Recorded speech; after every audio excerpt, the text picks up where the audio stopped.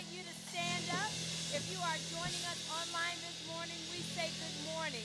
If this is your first time with Converge Church, I am Pastor Wendy Harmon.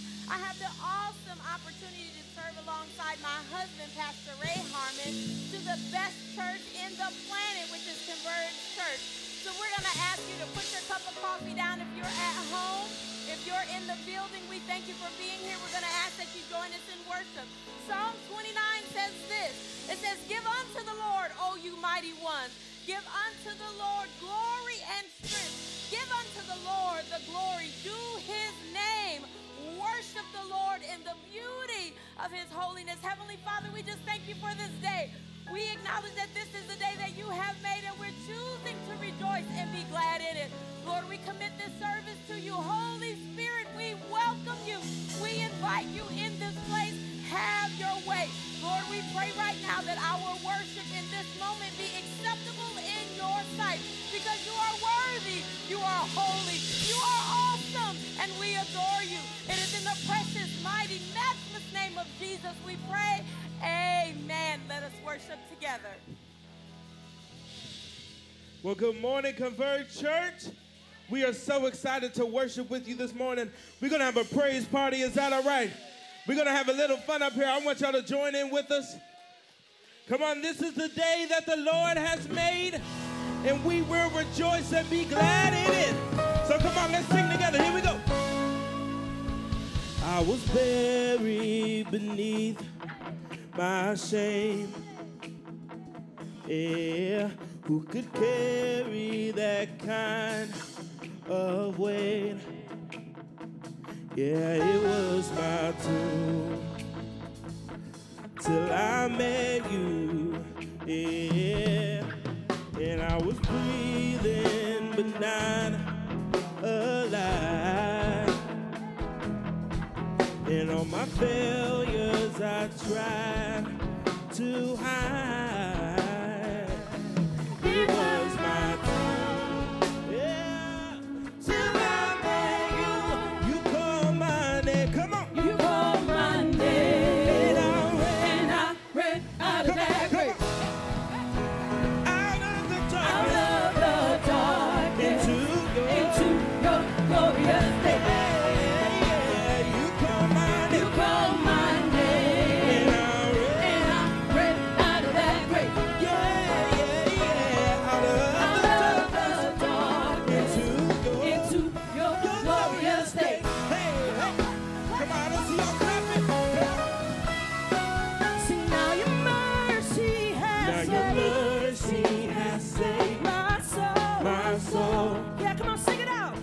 Freedom is all. Now your freedom is all. I know. Be old made new. Be old made new. Jesus, when I met you. Jesus, when I met you. Come on, we're gonna sing that again. Now your mercy has saved. Now your mercy has saved my soul. And now your freedom is all. Now your freedom is all. I know. Be old made new. Be old made new. Jesus, when I met you. Jesus, when I met you. Come on, sing it out. You call my name. You call my name, and I ran out of that grave. Out of the darkness, into your glorious day. You call my name, and I ran out of that grave. Out of the dark, into your glorious day.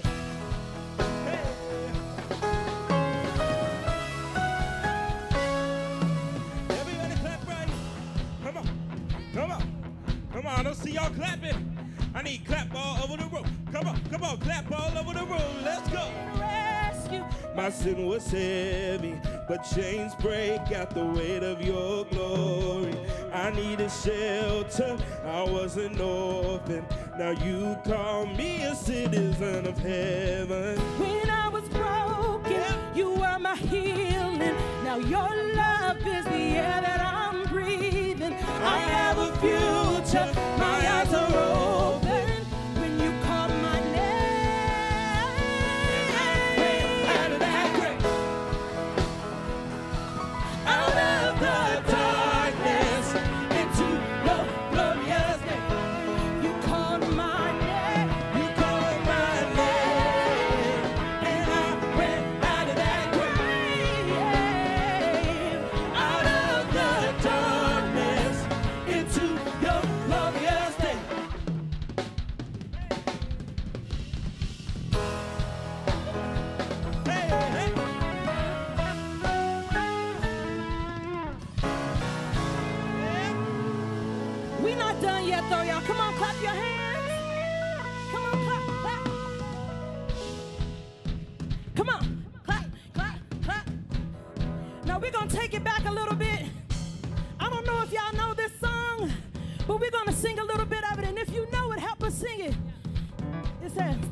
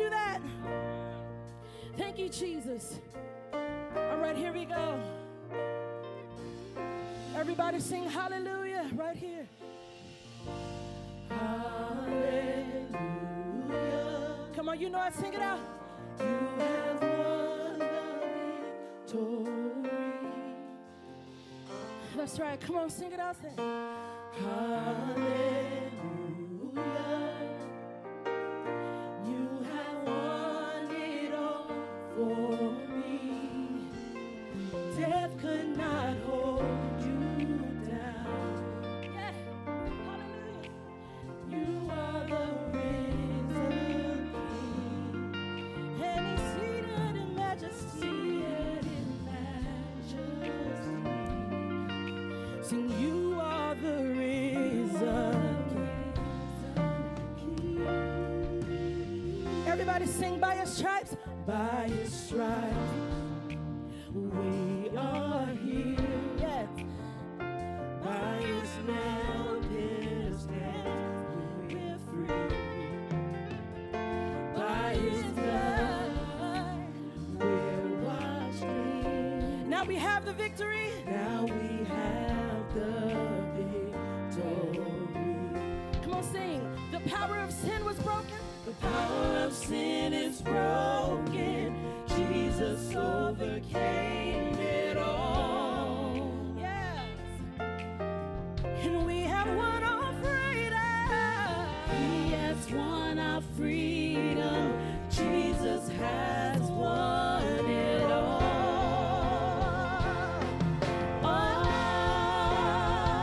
Sing hallelujah.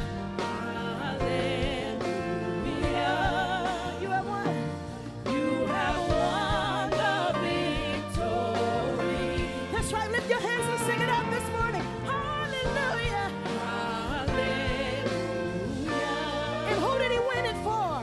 You have won it all for me. Death could not hold you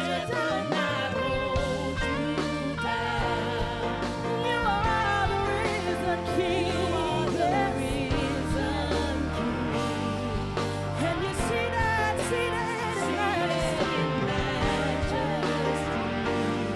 Oh God, you're the risen King. You are the risen King. Sing, death could not hold you down.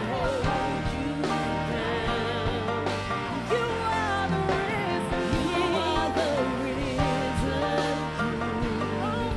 And you're seated in majesty. You are the risen King. You are the risen King.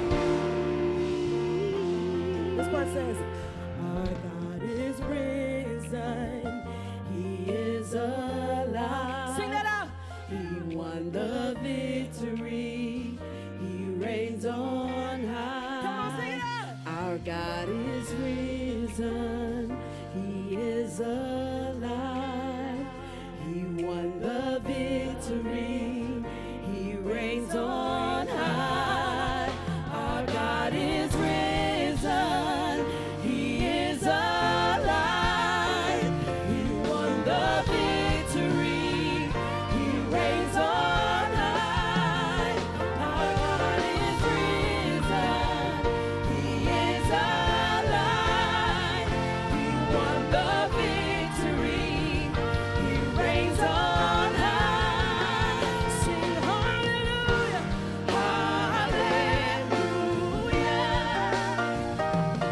You have won the victory. Sing hallelujah. Hallelujah. You have won it all for me. Death could not hold you down. You are the risen King. You are the risen King. And you seated in majesty. You are the risen. You are the risen King. Now I want y'all to sing this with me. Say, oh, oh, oh, oh, oh, oh, oh,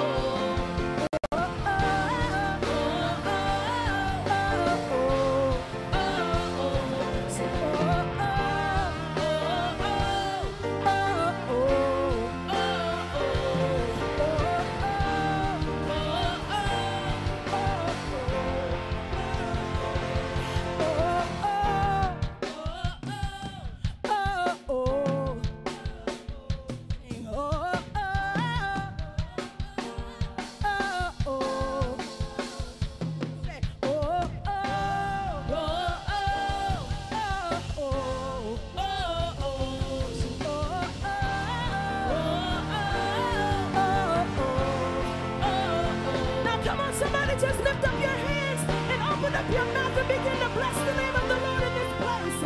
Oh God, you're worthy. Oh God, we give you the glory.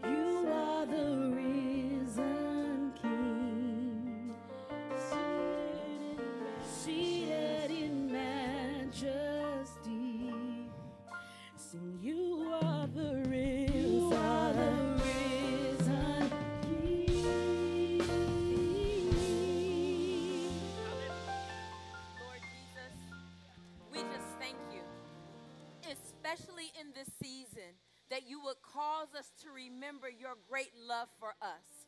So we lift up this praise to you. We lift up a hallelujah to you because you are the one true living God.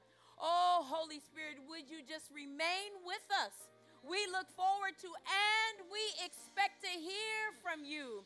We enthrone you in your proper place and we posture our hearts to receive a word from you today. So we thank you, we thank you, we thank you, and we love you. It is in Jesus' mighty name we pray. Amen and amen. The worship team is gone, but what I discovered today is that there is anointing in an Air Jordan. So if you just want to be anointed in this season, every one of them had an Air Jordan. So we just thank God that the Jordans are bringing the fire today. Amen. Amen. Good morning. You can go ahead and have a seat. I'm not going to touch it. Hey, good morning. Go ahead and have a seat. We are so happy you joined us this morning. If it's your first time with us, welcome. We are so happy you joined us. We know there's a lot of options in our areas to pop in other churches, so we are happy that you're here. If you're joining us online, hey, we're so happy you tuned in. We want to welcome you. Also, if it's your first time, we would love to meet you after service. Pop by the Welcome Center. We'd love to shake your hand, just get to know your name, give you a little gift as well. It's our way of saying thank you for joining us. If you're not already, also, we would love to welcome you to join us on social media. That is where we are going to keep you plugged in on what's going on here at Converge. We are at We Are Converge, at We Are Converge on most of the social media channels except TikTok. We are at Converge Church. Please follow us, like us, comment, engage with us, but also just make sure you check out what's going on here at Converge. Also, one of those reminders would be if you have a student, high school, middle school, our students are meeting every second and fourth Sunday in The Verge. It is no longer called The Rail, it's called The Verge. We are pouring into our students, helping make sure that they are living a life of Christ. We have so much influence from culture that they're getting daily, right? All day, every day. So we're making sure our students are equipped with the truth, with a community outside of their own culture or schools that they can plug into their faith with. So we'd like to invite you to join us. And last but not least, we are doing a Lent devotional. It's the 40 days leading up to Easter. If you have not joined us, it's never too late to start. They are very quick reads. Join us on YouVersion. It's Lent. There's either a QR code or if we don't have it up, if you can't get that, you can join us after and I'll help you find it. It is a quick, easy read. They've been amazing. They've been life-giving just to pour and get our hearts ready for Easter. Thanks, Cassie. We also want to make you guys aware that if you have an interest in singing with Converge Worship, the Jordans are optional. You don't have to have that anointing, but if you can sing and you want to join the worship team, there will be worship team evaluations today, immediately following the worship experience. If you would like to be considered to sing solos, then please have a song prepared. But you stay in the worship center today, immediately following worship service, and if you want to join Converge Worship, just be there after service today. We also want to make you aware that spring is here, and with that being said, our spring V groups kicked off yesterday. Our men led the way with Fight Club. They are meeting on Saturdays at 8 a.m., and they'll be meeting for another 5 Saturdays. And then following our men, Converge Her is kicking off this coming Wednesday at 7 p.m. Again, for 6 weeks, join us. We always say that, here in service, we're doing life side by side in rows, but that is our transformational opportunity where we get to do life in a circle, face to face. So we want you to find your circle and join us for either Converge Men / Fight Club on Saturdays or Converge Her on Wednesday evenings. We also want you to save the date for Easter. It is coming up in a couple of weeks. We will be celebrating the resurrection of our Savior, and we have a great weekend planned for you. It's going to start on Friday, April 7th at 7 p.m. We will have the 7 last words of Jesus, a worship and a communion service, and we want you to come out and join us for that special evening.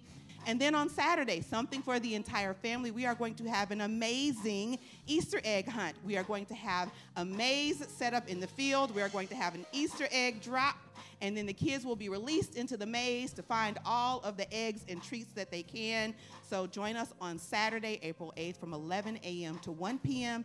And then Sunday, all of that weekend is in vain if we don't come together on Sunday morning, April 9th at 10 a.m. to celebrate the resurrection of our Savior Jesus. So it's going to be a special service. We want you guys to join us.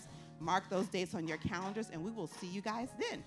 The next person that you guys will hear from is Pastor Jesse, coming for the Blessed Life segment. Thank you, guys.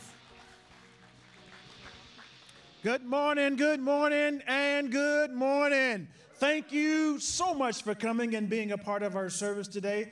We're thankful that you're here. We're blessed that you're here.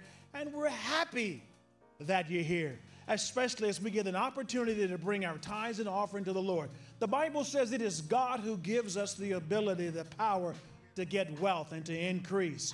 And so we ought to thank God for that, and we ought to honor the Lord with everything that we own. And so we ask you today that you come to the Lord with a cheerful heart, to the blessed life with a happy heart as we give our tithes and our offering. If you need an envelope, please raise your hand and the ushers will get you one. You can give right here in person today. Please fill the envelope out legibly so that we might be able to read it.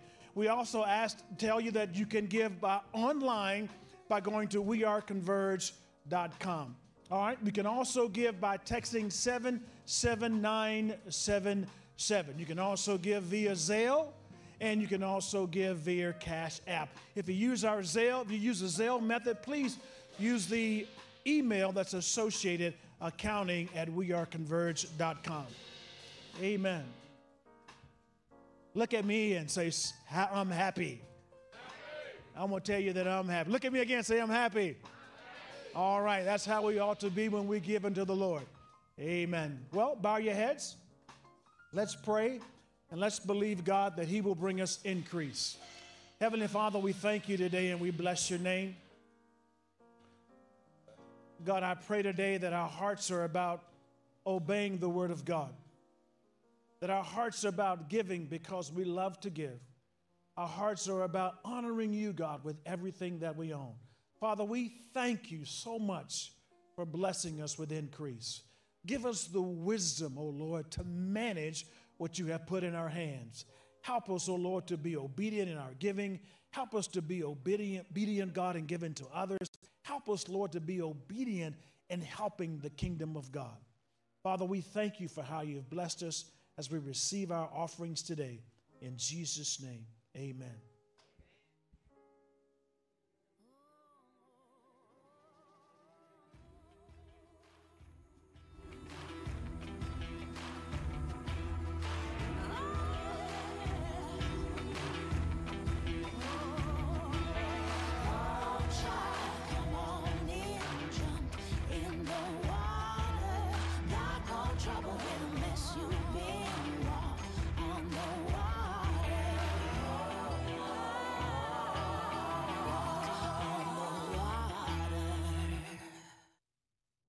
Hey there, Converge Nation. Pastor Ray here, all the way from beautiful Liberia, West Africa. I just wanted to take a moment to say thank you so much for your prayers. God has given us incredible favor ever since we landed. Doors of opportunity continue to open. We've had incredibly fruitful and productive meetings, and we're excited about how God is going to shift the trajectory of this great nation. Listen, there is more. And what God has been doing for Converge Church, we believe that God will do for this incredible country, this incredible nation, and these beautiful people. Now, one other order of business, I want to take a moment because this morning we have a very special guest speaker who's no stranger to Converge Nation. I'm not going to steal his thunder, and I'm not going to steal the thunder of the person coming immediately after me, but this morning I get to introduce two sons. The first one is our guest speaker, and he's a son in the faith, a spiritual son. But today I also get to introduce my biological son, my man cub, Levi Legend. Levi, I just want to let you know how proud Dad is of you. And I celebrate the man of God, the kingdom man that you are becoming, the tender warrior. And I say those words intentionally. The scripture declares in Isaiah chapter 30 and verse 15 that in quietness and confidence will be your strength. This morning when I woke up, that's the verse that kept coming up in my heart concerning you, Levi. And so I celebrate your quietness, but also your confidence your meekness, which is strength under control. So today, listen, Converge Nation, let's give a rowdy, loud, and proud Converge Church welcome to my son, my man cub, Levi Legend. But before you do that, hold on. I know you're on your feet already, but before one last thing, Pastor Wendy, you can tell I got my ankles out and I brought my jeggings. Come on, somebody. I'm doing all the things in Liberia. I love you, baby. I snuck this in a suitcase. You didn't see it, but I love you. Come on, somebody. Show your love for Levi Legend, my man cub, as he comes. God bless you.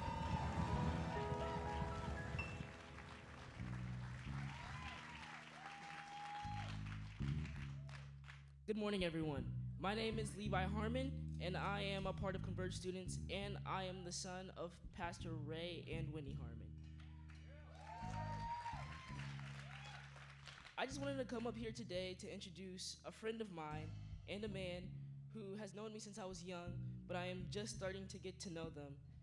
If you don't know who I'm talking about, give it up for the man, the myth, the legend, Trey Smith. Come on, Levi.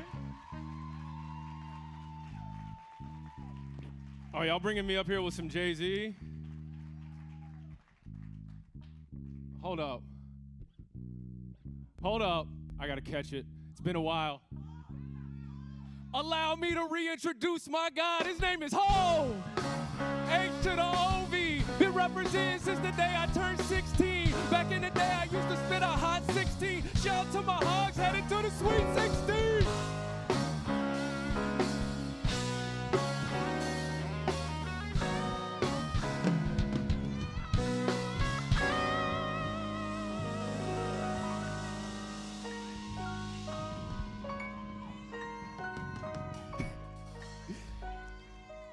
See, rap is easy. I literally just rhymed the word 16 3 consecutive times. And you made it even realize it. All right, I got to focus. Y'all started me on a 10. If I start on a 10, I got nowhere to go. So, welcome. Happy to be here. I'm trying to get my mind right after just that impromptu. Thank you to the team. Show your love right here. Converge worship. The truth is, in my household right now, we have been in a March Madness coma. I'm talking, we got college hoops on, I don't know how many TVs we have, how many tablets and screens. I'm watching March Madness like crazy. And I got to shout out my Arkansas Razorbacks, upset the #1 seeded Kansas, defending national champions, and we are headed to the Sweet 16 for the 3rd consecutive year. I'll tell you right now, I was about to have this whole congregation talking about some woo, pig, suey in the name of Jesus. But I digress. Because the truth is, I don't just like March Madness for the basketball that happens. If you actually listen to what the coaches, the players say pregame, postgame, halftime, you will hear some leadership nuggets of wisdom that apply to so much more than just basketball. In fact, Coach Jerome Tang, he's the head coach at Kansas State. He dropped a line a couple days ago after his team won that really reminded me of this Chosen series that we're in. See, Pastor Ray kicked us off last week and was talking about the 7 mountains of influence and how we want to be a church that goes out and has our ministry in other fields other than just inside the 4 walls of the church. And this was what Coach Tang said. First off, he acknowledged Jesus Christ as his Lord and Savior right there on a secular public platform with the whole world watching. He said, coaching is my profession, but my passion and my calling is ministry. See, this encapsulates the primary focus of this series, which is you can use your ministry. God can use your ministry in whatever field, whatever space you're in. It doesn't just have to be at church. And when Pastor Ray was kind of telling me about this series and kind of letting me know, hey, you're going to be speaking on the 19th, yada, yada, yada. Do you have a word? I said, yeah, I've got this. He's like, that doesn't really feel. I was like, what about this? He said, what I'm looking for, Trey, is this series is about honing in on interactions that Jesus had with his chosen disciples. And as he began to share that with me, I started thinking like, okay, there was this one that was really boiling up, and it's the one I'm going to dive into this morning. And I go, well, what about if I talk about this? He said, yeah, that'd be great. Do you have a word for that? I said, no, but It's boiling in me listening to you talk, and if you let me go spend some time in prayer, I bet the Lord will reveal something to me, and that, in fact, he has. And I believe my assignment today is going to be in Matthew chapter 20, starting with verse 20. And I'm going to go through 9 verses. That is it. I'm going to read 9 verses, break it down, and then give you 3 points and get you out of here, okay? Remember, I'm the substitute preacher, if you were here last time. One thing about substitute preachers, you stay on time. So before I read the text, let me give you a little context of what's happening. Jesus is getting ready to be approached by disciple James and disciple John, accompanied with their mother, okay? But just before this, Jesus had prophesied his death and resurrection for the 3rd time.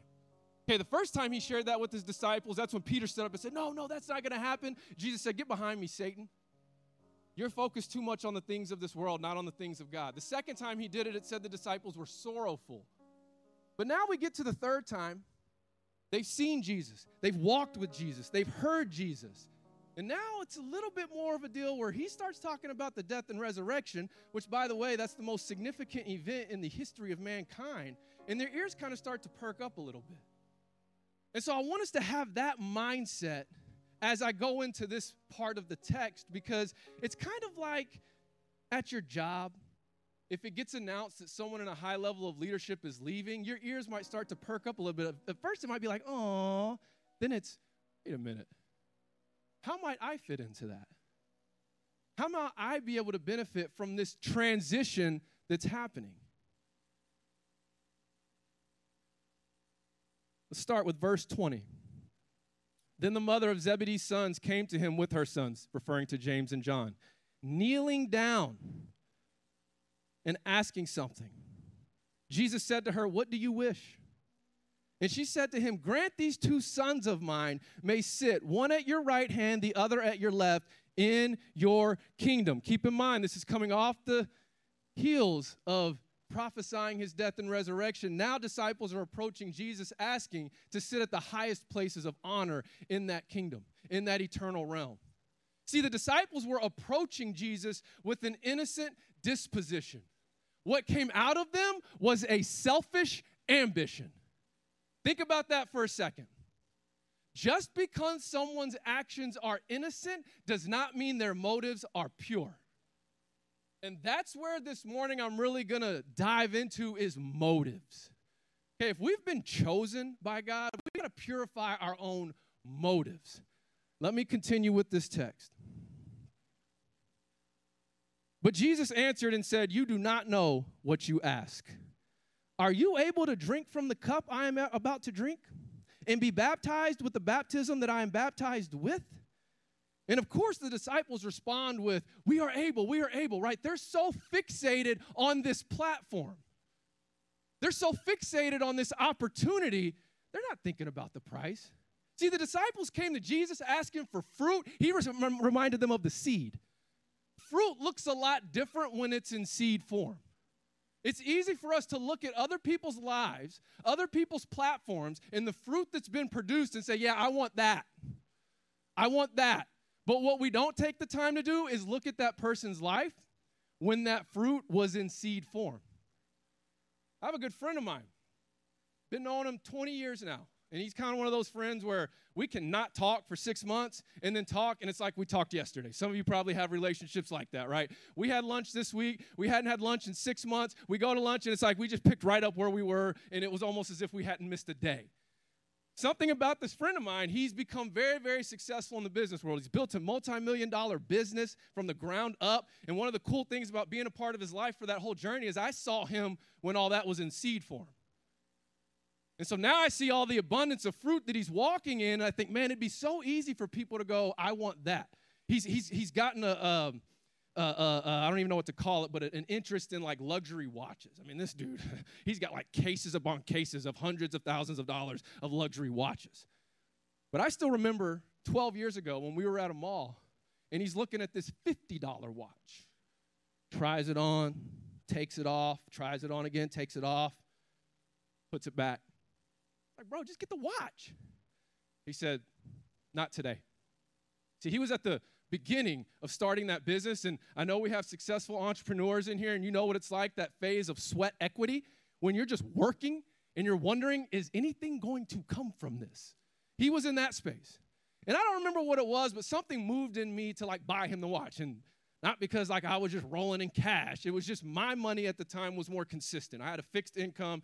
Wasn't a lot of money, but I knew I was at least going to get it on this day. So the next time I got paid, I went and got him the watch, gave it to him. He was so thankful. He's like, wow, man, I really like this watch, yada, yada, yada. Fast forward 10 years later, he's got this whole collection. Him and his wife just bought a beautiful home, beautiful piece of land about 1.5 years ago. He invited me over. I'm hanging out. We're catching up. He's showing me around. And we go to the closet, and he was still kind of unpacking, but I saw one of the luxury cases. I was like, can I touch it? You know, like, can I look at it? And so he's like, dude, shut up. He opens it up. And he grabs that $50 watch that was in there with all these just, and I'm not a watch guy, right? Like, I have an Apple Watch. So, like, I can't tell you, like, what the brands and all that were. I'm a shoe guy. Love me some sneakers. The Air Jordan Anointing, I'm all about that. But the watches, you know, so I can't sit here and say, oh, but it's not about the watches. It's the fact that he picked that up. He said, do you remember this one? I said, yeah, I remember that. He said, I'll never forget this. See, it'd be so easy to look at that abundance of fruit that's in that case and forget what it looked like in seed form. What Jesus is doing here is he's giving the disciples who came with an innocent disposition. Out of them was a selfish ambition. He's responding with a sincere admonition. You don't know what you're asking for. If you're taking notes as we just go through the text, it's simple. Innocent disposition, selfish ambition. Jesus responds with a sincere admonition. You don't know what you're asking for. So then the disciples, of course, they say, yeah, we are able. Jesus says, you will indeed drink from my cup and be baptized with the baptism I'm baptized with, but to sit at my right hand and my left is not mine to give, but it is for those whom it is prepared by my Father. I'm actually going to come back to that verse in just a second. I want to continue. Hold on. It's all good.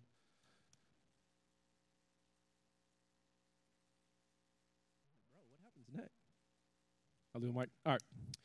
I'll come back to verse 23 or 24. 23. So moving on to verse 24. It says, and when the 10 heard it, they were greatly displeased with the two brothers. In other words, the rest of the disciples are starting to pick up on like this interaction that's happening. And they're like, well, hold up. Like, what makes y'all so great to all of a sudden y'all going to come in and just claim these high seats of honor? What about us? And that's when Jesus, after issuing the sincere admonition, he's about to drop what I call a cultural contradiction on his disciples, on his chosen disciples. You know, the rulers of the Gentiles lord it over them, and those who are great exercise authority over them, yet it shall not be so among you. In other words, in culture, leaders, they like to flex that muscle.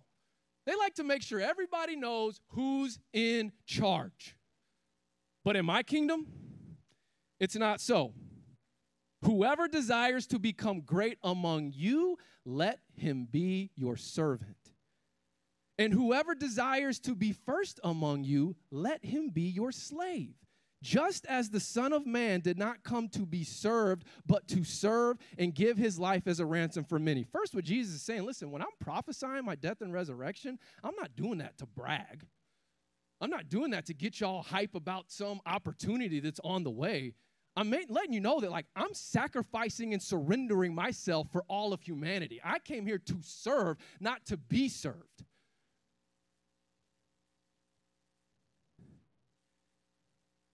And then I think, why would Jesus say serve? Why would it be if you want to be great, serve? You want your name to be known in my kingdom? Serve. You want to have influence in a platform? Serve. And I'm not just talking about serving like at church. I mean serving in life.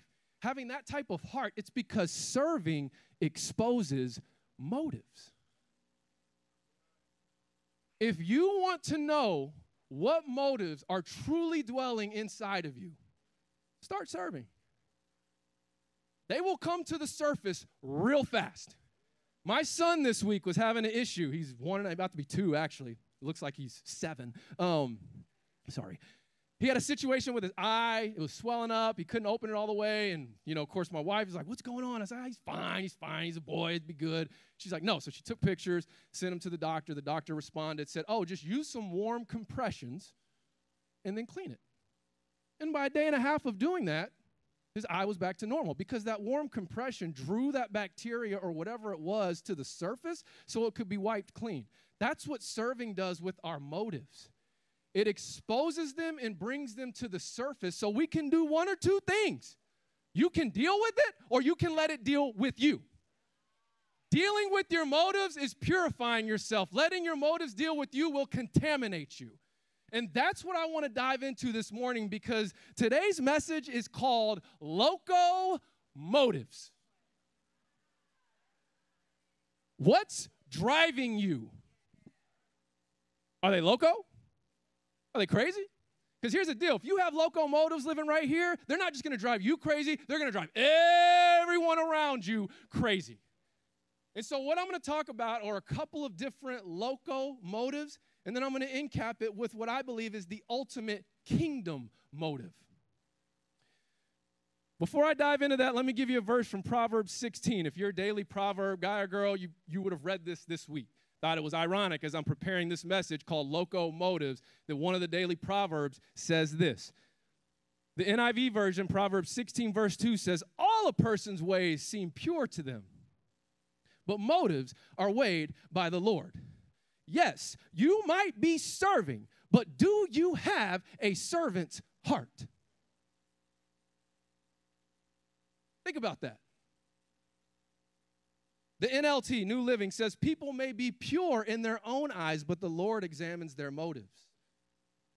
That word motives in the Hebrew means spirit. In fact, I think the New King James translation uses the word spirit. So it's like we've got to deal with these impure spirits that are contaminating our motives if we want to flourish in the plan and purpose that God has for our life. So I'll say it this way. If we don't purify our motives will contaminate us. How do I know what motives are there? Serve. Some of you are not even going to have to serve. I'm going to start talking about some of these. You're going to be going, ooh, yeah, that's me. So loco motive number 1 is the motive of obligation. Well, I don't want to miss out. I don't want to disappoint. I don't want anyone to think less of me. I'm only doing this because I have to.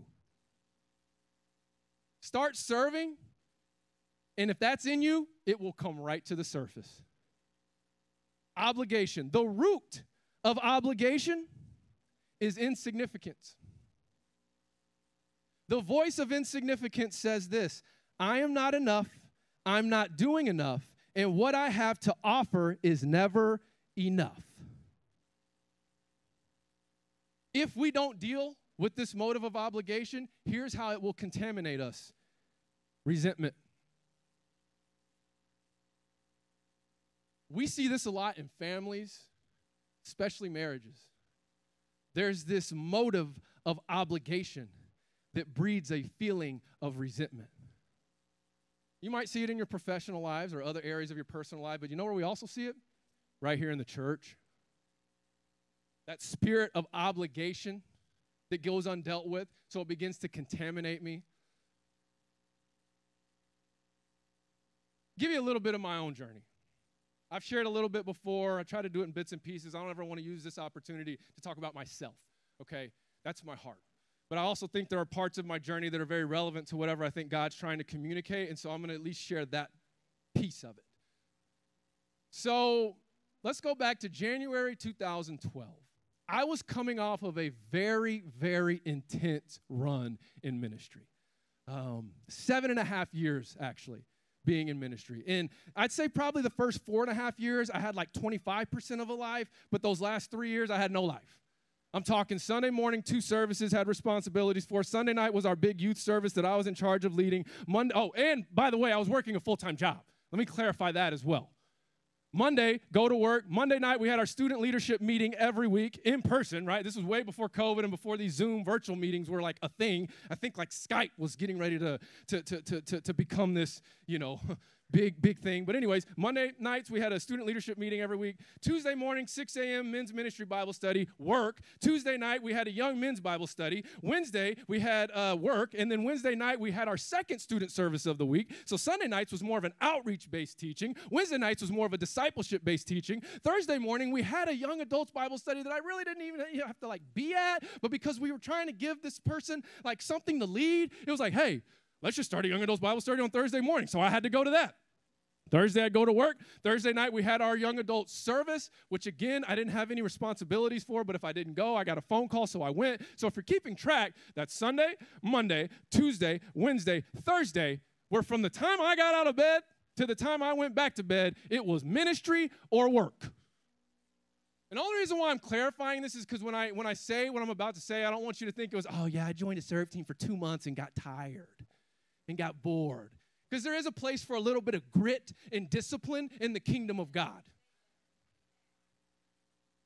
But 3 straight years, Fridays work, Friday nights, I was usually off. So you know what I do on Friday nights? I'd go to a high school football or basketball game to support our students. This was in a different place, by the way, just clarifying that. Saturdays, first part of the day was pretty clear, and then we had Saturday afternoon, evening service time, and then Sunday morning started all back over again. So what happened was it kind of got to a place where, like, you could see I have no capacity. And I also had no money. So I was like, okay, God, like. And so just through a series of events, I made the decision I'm going to transition out of this. And I'm not going to get into all the details of it, but I thought I got to go make something happen to support myself. I turned it over the right way. I handed it off to the person that everybody in leadership wanted leading that area, yada, yada, yada. I mean, like, it was a very smooth transition. But let me tell you something. When you're the face of a ministry in like a megachurch type environment, guess what all the thousands of church people want to know once you kind of start to disappear? Well, what happened? Where'd you go, brother? What's wrong? Don't you just love church people? See, I don't consider y'all church people, man. We're family. I'm talking about church people. It's like, what happened? So really what I honestly needed, I needed a break from church and its people at that time. I mean, I just needed a season to just rest and figure my life out, but I didn't know how to communicate that. I was dealing with my own insignificance. I had found my whole identity wrapped up in this thing that I was no longer a part of, and I didn't really even know who I was. I kind of liken it to when a professional athlete retires and they kind of say they go through an identity crisis. They got to rediscover who they are. The difference is I didn't have retired athlete money. So I'm really like, okay, I'm in survival mode. So I was like, all right, if I could just maybe just show up and leave. Just show up and leave. Just for a season so I can figure some things out. And I'll fast forward. Basically, as I'm just starting to get over this hump of everybody asking me a million questions. And again, I felt like I had to answer them all. I felt like I owed everybody a conversation. Obligation. One day after a service, one of the men's ministry leaders comes up behind me and says, hey, I'm glad you're here and all. But where are you serving? Now, let me just make sure we're all on the same page. If someone steps to me like that in 2023, you're going to get a different response from me than what I gave in 2012. Okay, I just want to make sure we're all on the same page there. In 2012, though, dealing with this insignificance, the spirit of obligation is on me. And then he said something to the effect of like, I don't want to put words in his mouth, but way I heard it was like, oh, since you're not leading anymore, you're too good to serve. You know what I mean? Like something to that effect. And so you know what I did? Joined a serve team out of obligation. And within a year, I was done with church. I was done. I remember praying to God saying, Lord, I know you have a plan and a purpose for my life. I know you've called me, but me and you, we're going to have to figure out how to do this without that. This spirit of obligation built up so much resentment. And watch this. Here's what happens. When you don't say no to what contaminates you, you will never say yes to what God's requiring of you.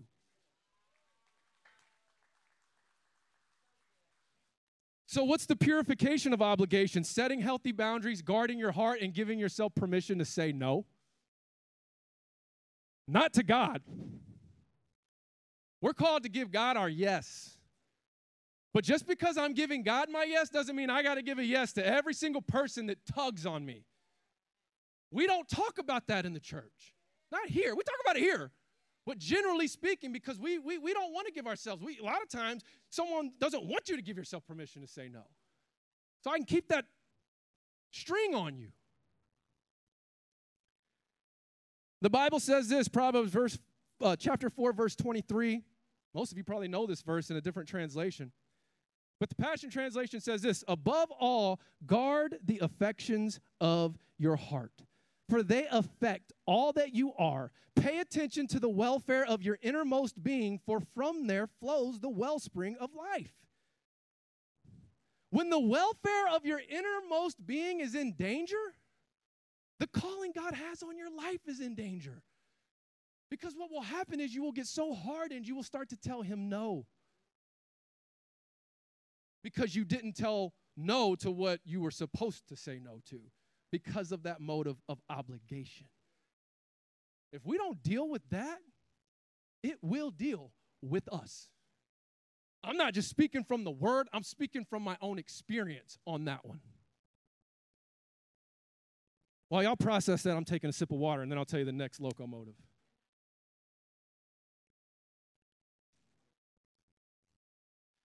Two more. Locomotive number 2. The motive of opportunism. If you've got opportunism, that spirit of opportunism dwelling in you, start serving. And what you're going to find real quick is that everything you're doing has a string attached to it or an expectation attached to it. The root of opportunism is selfishness and entitlement. The voice of selfishness and entitlement says this, how can this person and or situation benefit me? If that's what you're dealing with, and let me clarify this. If anything I'm talking about right now, you're going, ooh, that's me, that's great. Now it's here on the surface. What are you going to do with it? Trust me, we're all human. We're all prone to all of these things. It's what we do once we identify it that matters.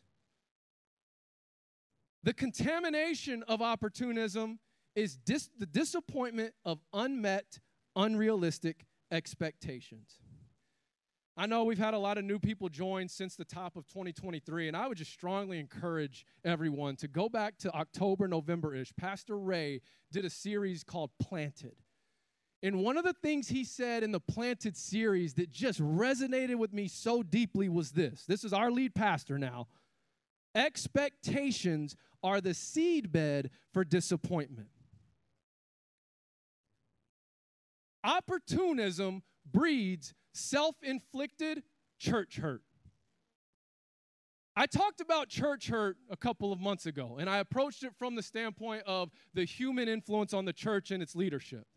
But that's only one side of it. I don't have a whole time to rehash that. Go watch it. It's on the Converge YouTube. But there's another side to church hurt that's self-inflicted. It's when I do all these things with expectations attached to it, and then those expectations go unmet, and now I say, that church hurt me. That pastor hurt me. Because I had an expectation to get something out of it in return, and ultimately I was left hurt.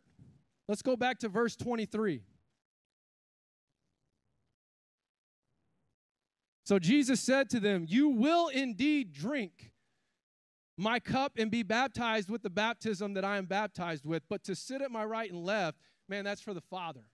In other words, you will share in this suffering, but who sits in the highest places of honor is up to the Father. Now, it might look on one hand like Jesus just pulled a bait and switch, right? He's like, are you ready to share in the suffering? Yeah, okay, yeah, you will, but that's not my decision. That's for the Father. It could look like he kind of tricked them, but he didn't. What Jesus was doing was he was removing the impure motive from the equation so that when the disciples shared in his suffering, it wasn't so they got this place of high honor in return. It was out of simple obedience. And this is my third point. Obedience. That's the kingdom motive. Locomotives, obligation, opportunism. I'm sorry, I'm getting ahead of myself. Let me tell you how to purify, because somebody's like, well, hold up, you didn't talk about how to deal with opportunism. You're going right. Obedience is a big part of that, but here's how I would say. To purify the spirit of opportunism, you've got to find your seed. Put it in the ground, water it, watch it grow, and watch how God moves in and through your life.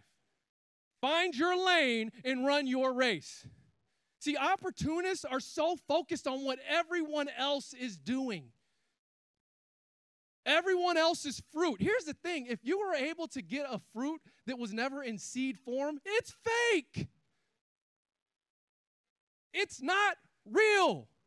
But we would rather settle for a fake manufactured version of what we see someone else having rather than taking the seed God deposited in us, putting it in the ground, watering it, watching it grow, and then letting God do whatever he wants to do in and through our life. Like, it's not rocket science. It's just very difficult to do in a world full of distractions.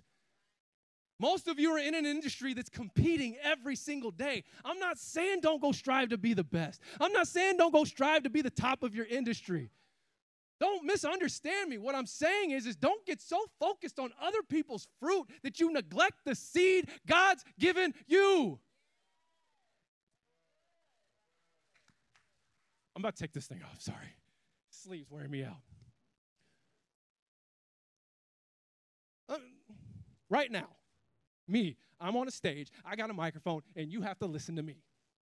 That's fruit of my calling, to teach and preach the word of God. This fruit in seed form was me on my hands and knees scrubbing toilets for years.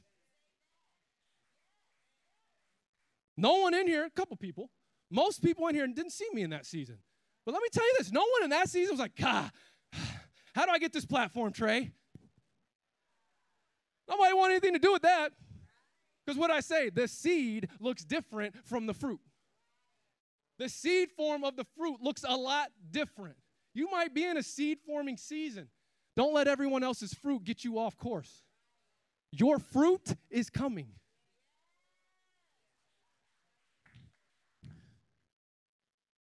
How do I find my seed? Well, it's found through the third and final motive I'm going to talk about. I'm doing so good on time, dude. What do I have to 11:10 or 11:15? No. And I intentionally did 3 points today instead of 4, just so I could stay on time. No, I'm kidding. I let the Lord do whatever he wanted. So the third and final motive I want to talk about is obedience. So if you're taking notes, right, and think about this. Obviously, I'm talking in the context of serving. Most people serve either out of obligation, opportunism, or obedience. When I started getting back into this world that from the outside looking in kind of looks like I was left high and dry on in the past, I had people that were close to me going, what are you doing? Do you not remember what happened last time? And I remember telling one person, I said, yeah, but serving out of obedience and walking in your calling out of obedience is a lot different than doing it out of obligation or opportunism. The root of obedience is surrender. The voice of surrender says, yes, Lord. Reminder, yes, Lord doesn't mean yes to everyone else. Contamination, there is none. Contamination and obedience cannot exist. The purest thing you could do with your life on earth is to walk in obedience. The purification of obedience is transformation from the inside out. I'll never forget, man. I was hesitant to jump into this ministry, serving, all that. And Pastor Ray just told me, he said, Trey, if God's not moving in your heart to do this, don't do it. We're not going to sit here and use our platform to pressure you. God has to be moving in your heart. And I want to tell you today, if God's not moving in your heart to do something, don't do it. Let him work on you. Yes, we're going to create opportunities here to serve because we're moving the kingdom forward. But you know what we're also going to do? We're going to create an atmosphere where you can heal. It does a church no good to have thousands of people working their tails off out of obligation and opportunism, because that's a recipe for self-destruction. We need you healthy. Get yourself healthy. You know, it's like I say, what I wish I had, if I could have just had a season to just not worry about any of that stuff. Now, don't misunderstand. I'm not saying like if you've been deemed like the coordinator of the Easter service, don't 7 days before service say, well, hey, Trey said, I got to set some boundaries and say no. Like if you are committed to something, finish your commitment. But no, there's freedom in having that conversation. And you better make sure God's telling you to do it. I already see some of that. They're going to clip. No, he said it right here on your platform, Pastor Ray and Wendy. God's platform, steward by them that they're trusting me with this morning. I say this a lot. Obedience is the process of becoming, not doing. I strive to become more obedient, not do more obedient. If my entire concept of obedience is wrapped up in what I'm doing, then when I make a mistake, which I will because I'm human, I will disqualify myself from the calling God has on my life. Because all my obedience is wrapped up in what I do, not who I'm becoming. Some of you need to release yourself of some things. God's ready to get you in the game on something, but you're like, you don't know what I've done. What are you becoming? Who are you becoming? I heard a pastor say, can't remember who it was, but he was counseling a addict who was in like AA or something like that, and the person was clean for like several weeks straight, and then they had a relapse. And they came to pastor and said, what do I got to do to get back in God's graces, man? I'm being disobedient, I'm this and yada, yada, yada. And the pastor said, stop. A year ago, when you were doing that, did you feel this way? He said, no, I didn't care. I just kept doing it. He said, exactly. You're becoming more like him.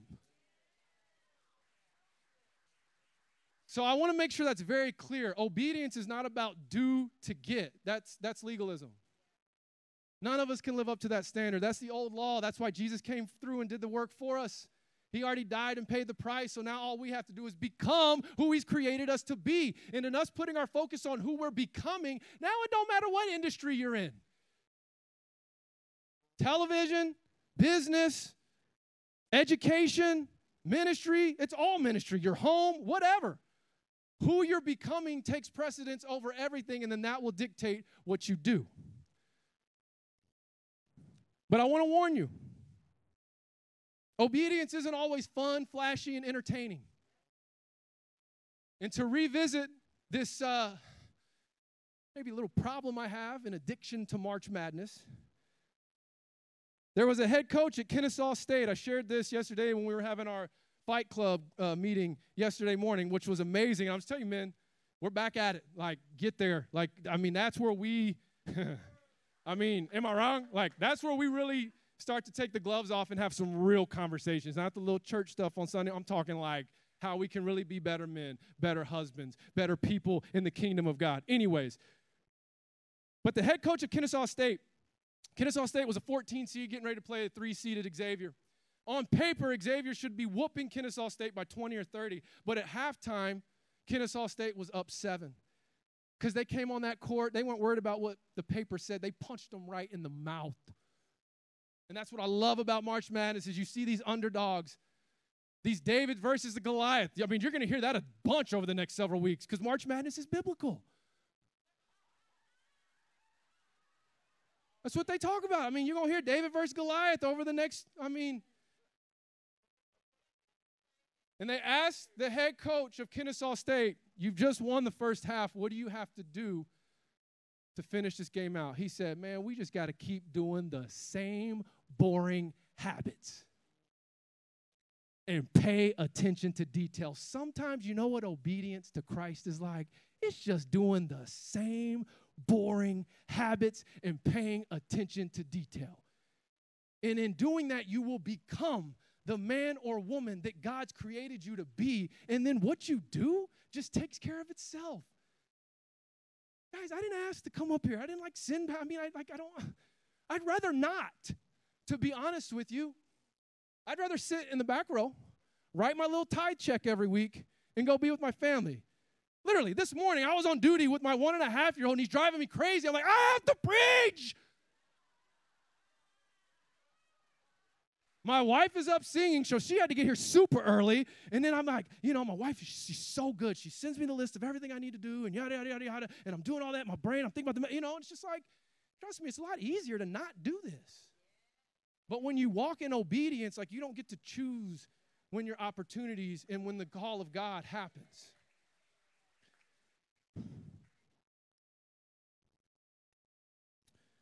I'm going to close with this. Might be a little bit of an extended closing, but I really want to stay.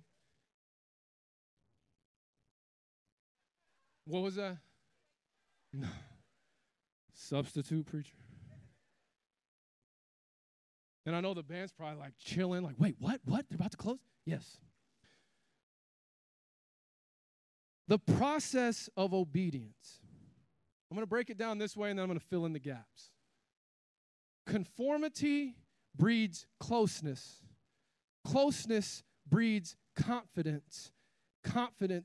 Closeness breeds clarity, and clarity breeds confidence. Let's break this down for a second. When I conform myself to the Word of God, it breeds a closeness to God's heart. My closeness to God's heart breeds clarity of God's will. Think for a second your own life. How many times do you find yourself going, okay, God, what's your will here? What's your will here? And sometimes it can seem so fuzzy and so blurry.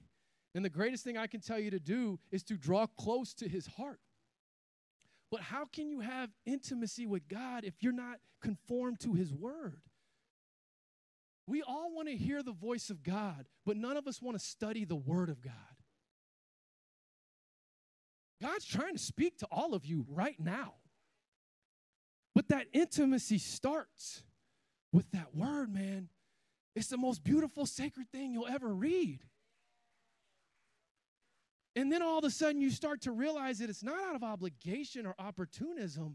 Man, it's just out of obedience. I have to get in his presence. Matthew 6, verse 6 says, but you, when you pray, go into your room and close your door and pray to your Father who is in the secret place. And he who hears and sees you in secret will reward you openly. If you're not conformed to his word, how do you even know that? I conform to his word. Conformity breeds closeness. I start to draw closer to God's heart. James 4:8 says, he who draws near to God, God draws near to him. And then as I get closer to his heart, suddenly his will for my life starts to become clearer, even in the midst of the fire. Because when you have clarity, it produces a confidence in God's plan for me.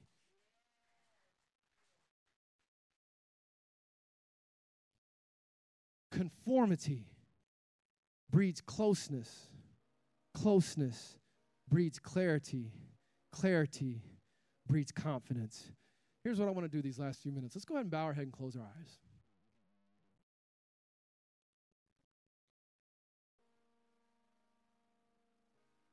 And we can get the keys going. I want to kind of set an atmosphere just for a moment. If there's anyone in here who, I know, I kind of threw you guys off. But if there's anyone in here that you're listening to this message, and whether it's the spirit of obligation, spirit of opportunity, all that, but you're going, man, I don't know Jesus. Like, I don't have a personal relationship with him. And that's step one to dealing with any impure spirit or any impure motive. I just want to take a couple seconds real quick to give you an opportunity to accept him and invite him into your heart. If you're in here right now and we're in this moment of prayer and you feel like something's tugging on your heart, something's kind of like a knot in your stomach, that's the Spirit of the Lord knocking, saying, let me in. And I just want to give you an opportunity. If that's you, on the count of 3, I want you to lift up your hand and say, you know what, today I accept Jesus as my Lord and Savior. I believe that he died on the cross for my sins. And I want to invite him into this journey of obedience so that I can deal with these loco motives that are driving me crazy right now. If that's you on the count of 3, you say, I don't know Jesus, but I want a relationship. I'm not talking about religion. I'm not talking about church. I'm not talking about how you grew up. I'm talking about a personal relationship with Christ. If you do not have that on the count of 3, I want you to put up your hand. 1, 2, 3. You can put it right back down. Thank you. Thank you. And then I want to talk to another group of people. I'm not going to make you do anything like to put you on blast, but you're like, man, these locomotives right now, they're kind of taking me through it. And today I want to reset myself, sort of recalibrate myself back to ground zero and say, God, I need you because this spirit of obligation is on me tight. God, I need you because this spirit of opportunism is on me tight. God, I don't know what my seed is, and so I'm being blinded by everyone else's fruit. But that stops today. If that's you on the count of 3, I want you to put up your hand. 1, 2, 3. Thank you. Thank you. You can put your hands down. I'm going to let it sit for just a couple more minutes. Not minutes, a couple more seconds.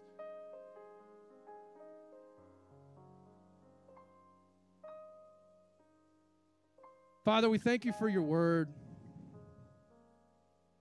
We thank you that by your Spirit, you speak to us and through us. God, I pray that you would seal this word in all of our hearts, and that it would not just be something that we leave this building and forget, but it would be something we leave this building and continue to chew on. That we would become a people that would truly see the joy, the peace, the love that is found in intimacy with you. Through conforming to your word, drawing close to your heart, getting clarity on what your will is. That's the beauty of it. You've given us free will. So, Lord, I pray that when we surrender our will to you, you would make things plain and clear, so that we would go the way that you have called us and required us to go. Lord, I pray for the people in this building right now worried about their resumes, worried about their reels, like what the resume their life's building, the reel their life is projecting. This has just dropped in my spirit. I pray that they would find focus and clarity on what you've required them to do. Lord, that you would provide peace and provision when we walk in obedience, not because you have to, but because that's your word. Lord, the ones dealing with anxiety right now, maybe not knowing where this or that's going to come from, I pray that that you would make it clear to them the way they should go. Lord, the people that are in here that are already in their purpose, they're doing what you've called them to do, they're just not on purpose. They're in the right space. They just don't understand the assignment, God. Make it plain and clear. You've called us to be a people that don't just do things inside the 4 walls of a church, but you have chosen us to make an impact for your kingdom on this world. Lord, I pray for the person in here. Oh, man.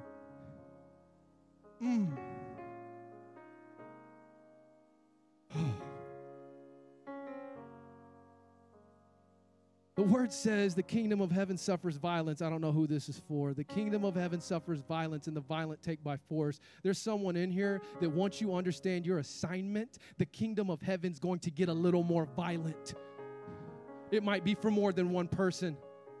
Once you get clarity on your assignment, you will begin to take back territory for the kingdom of God. But Lord, it starts with our obedience, our conformity to your word, drawing us closer to your heart so that we can have clarity on your will. And then, Lord, from that point, we have a confidence in your plan. So now I no longer have to get worried or look at what anybody else is doing. Other people's platforms, other people's financial status, other people's jobs, other people's living situation, other people's fruit. But Lord, I would be so passionate and excited about the seed that you put in my hands.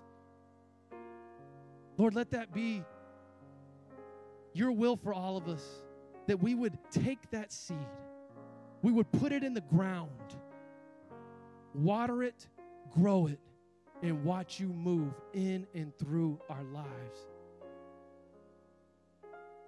Lord, I pray that this just wouldn't be about us doing church, man. It wouldn't just be about people showing up and checking the box, man, but this would be a time where we come together corporately as a family to rejuvenate ourselves so that when we release, we're releasing full of your spirit and we're taking back territory for your kingdom. That's what we've been chosen to do.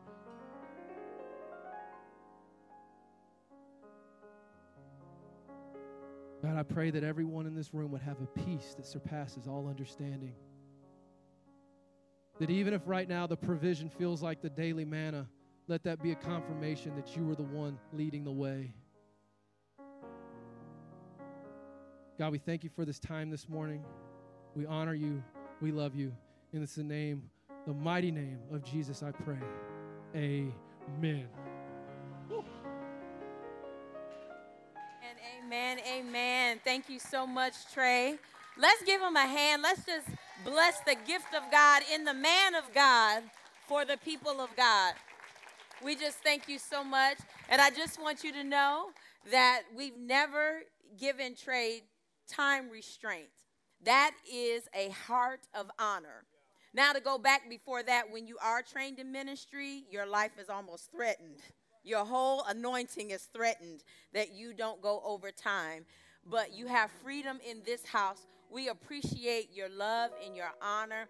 And I am just so excited to celebrate the gift of God in you. Yes, yes, yes, yes.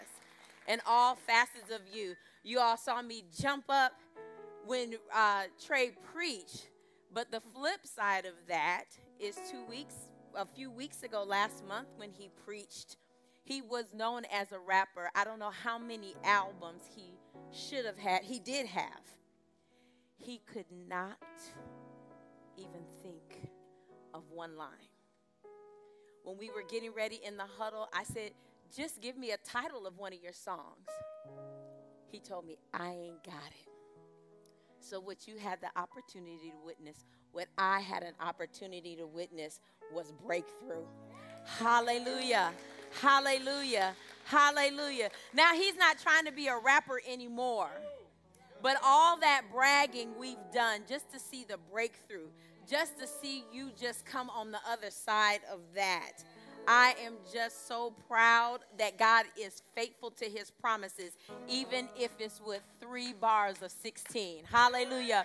All right, everybody, stand up. We're going to dismiss you. I ask that you remember Pastor Ray in your prayers. We are praying for you, and we'll continue to do that. Have a magnanimous week.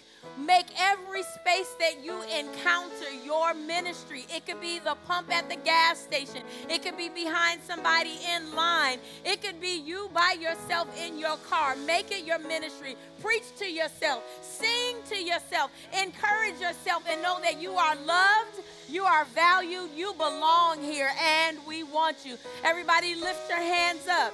Now, may the Lord bless you and keep you. May he make his face this day to shine upon you and be gracious to you. And whatever you put your hands to do in Jesus' name, may it prosper. Have a wonderful week, and we'll see you ladies on Wednesday, the rest of you on Sunday. Bye-bye. If you were impacted by today's worship experience, we'd love to hear from you. Maybe today's sermon is exactly what you needed to hear, or you prayed the prayer of salvation for the first time. If so, we'd love to send you information on how to kickstart your relationship with God. Or if you'd like information about how to join our virtual family, email us at echurch@weareconverge.com. If you'd like to partner with us financially, you can do so online safely and securely at www.weareconverge.com/give. You can also give via text. Simply text Converge Give and the dollar amount that you'd like to give to 77977. You can also find all of this information in our mobile app. Simply go to your app or Play Store, search for Converge Church Plano, and download the app. It's that simple. Again, thank you so much for joining us for today's worship experience, and we look forward to staying connected with you.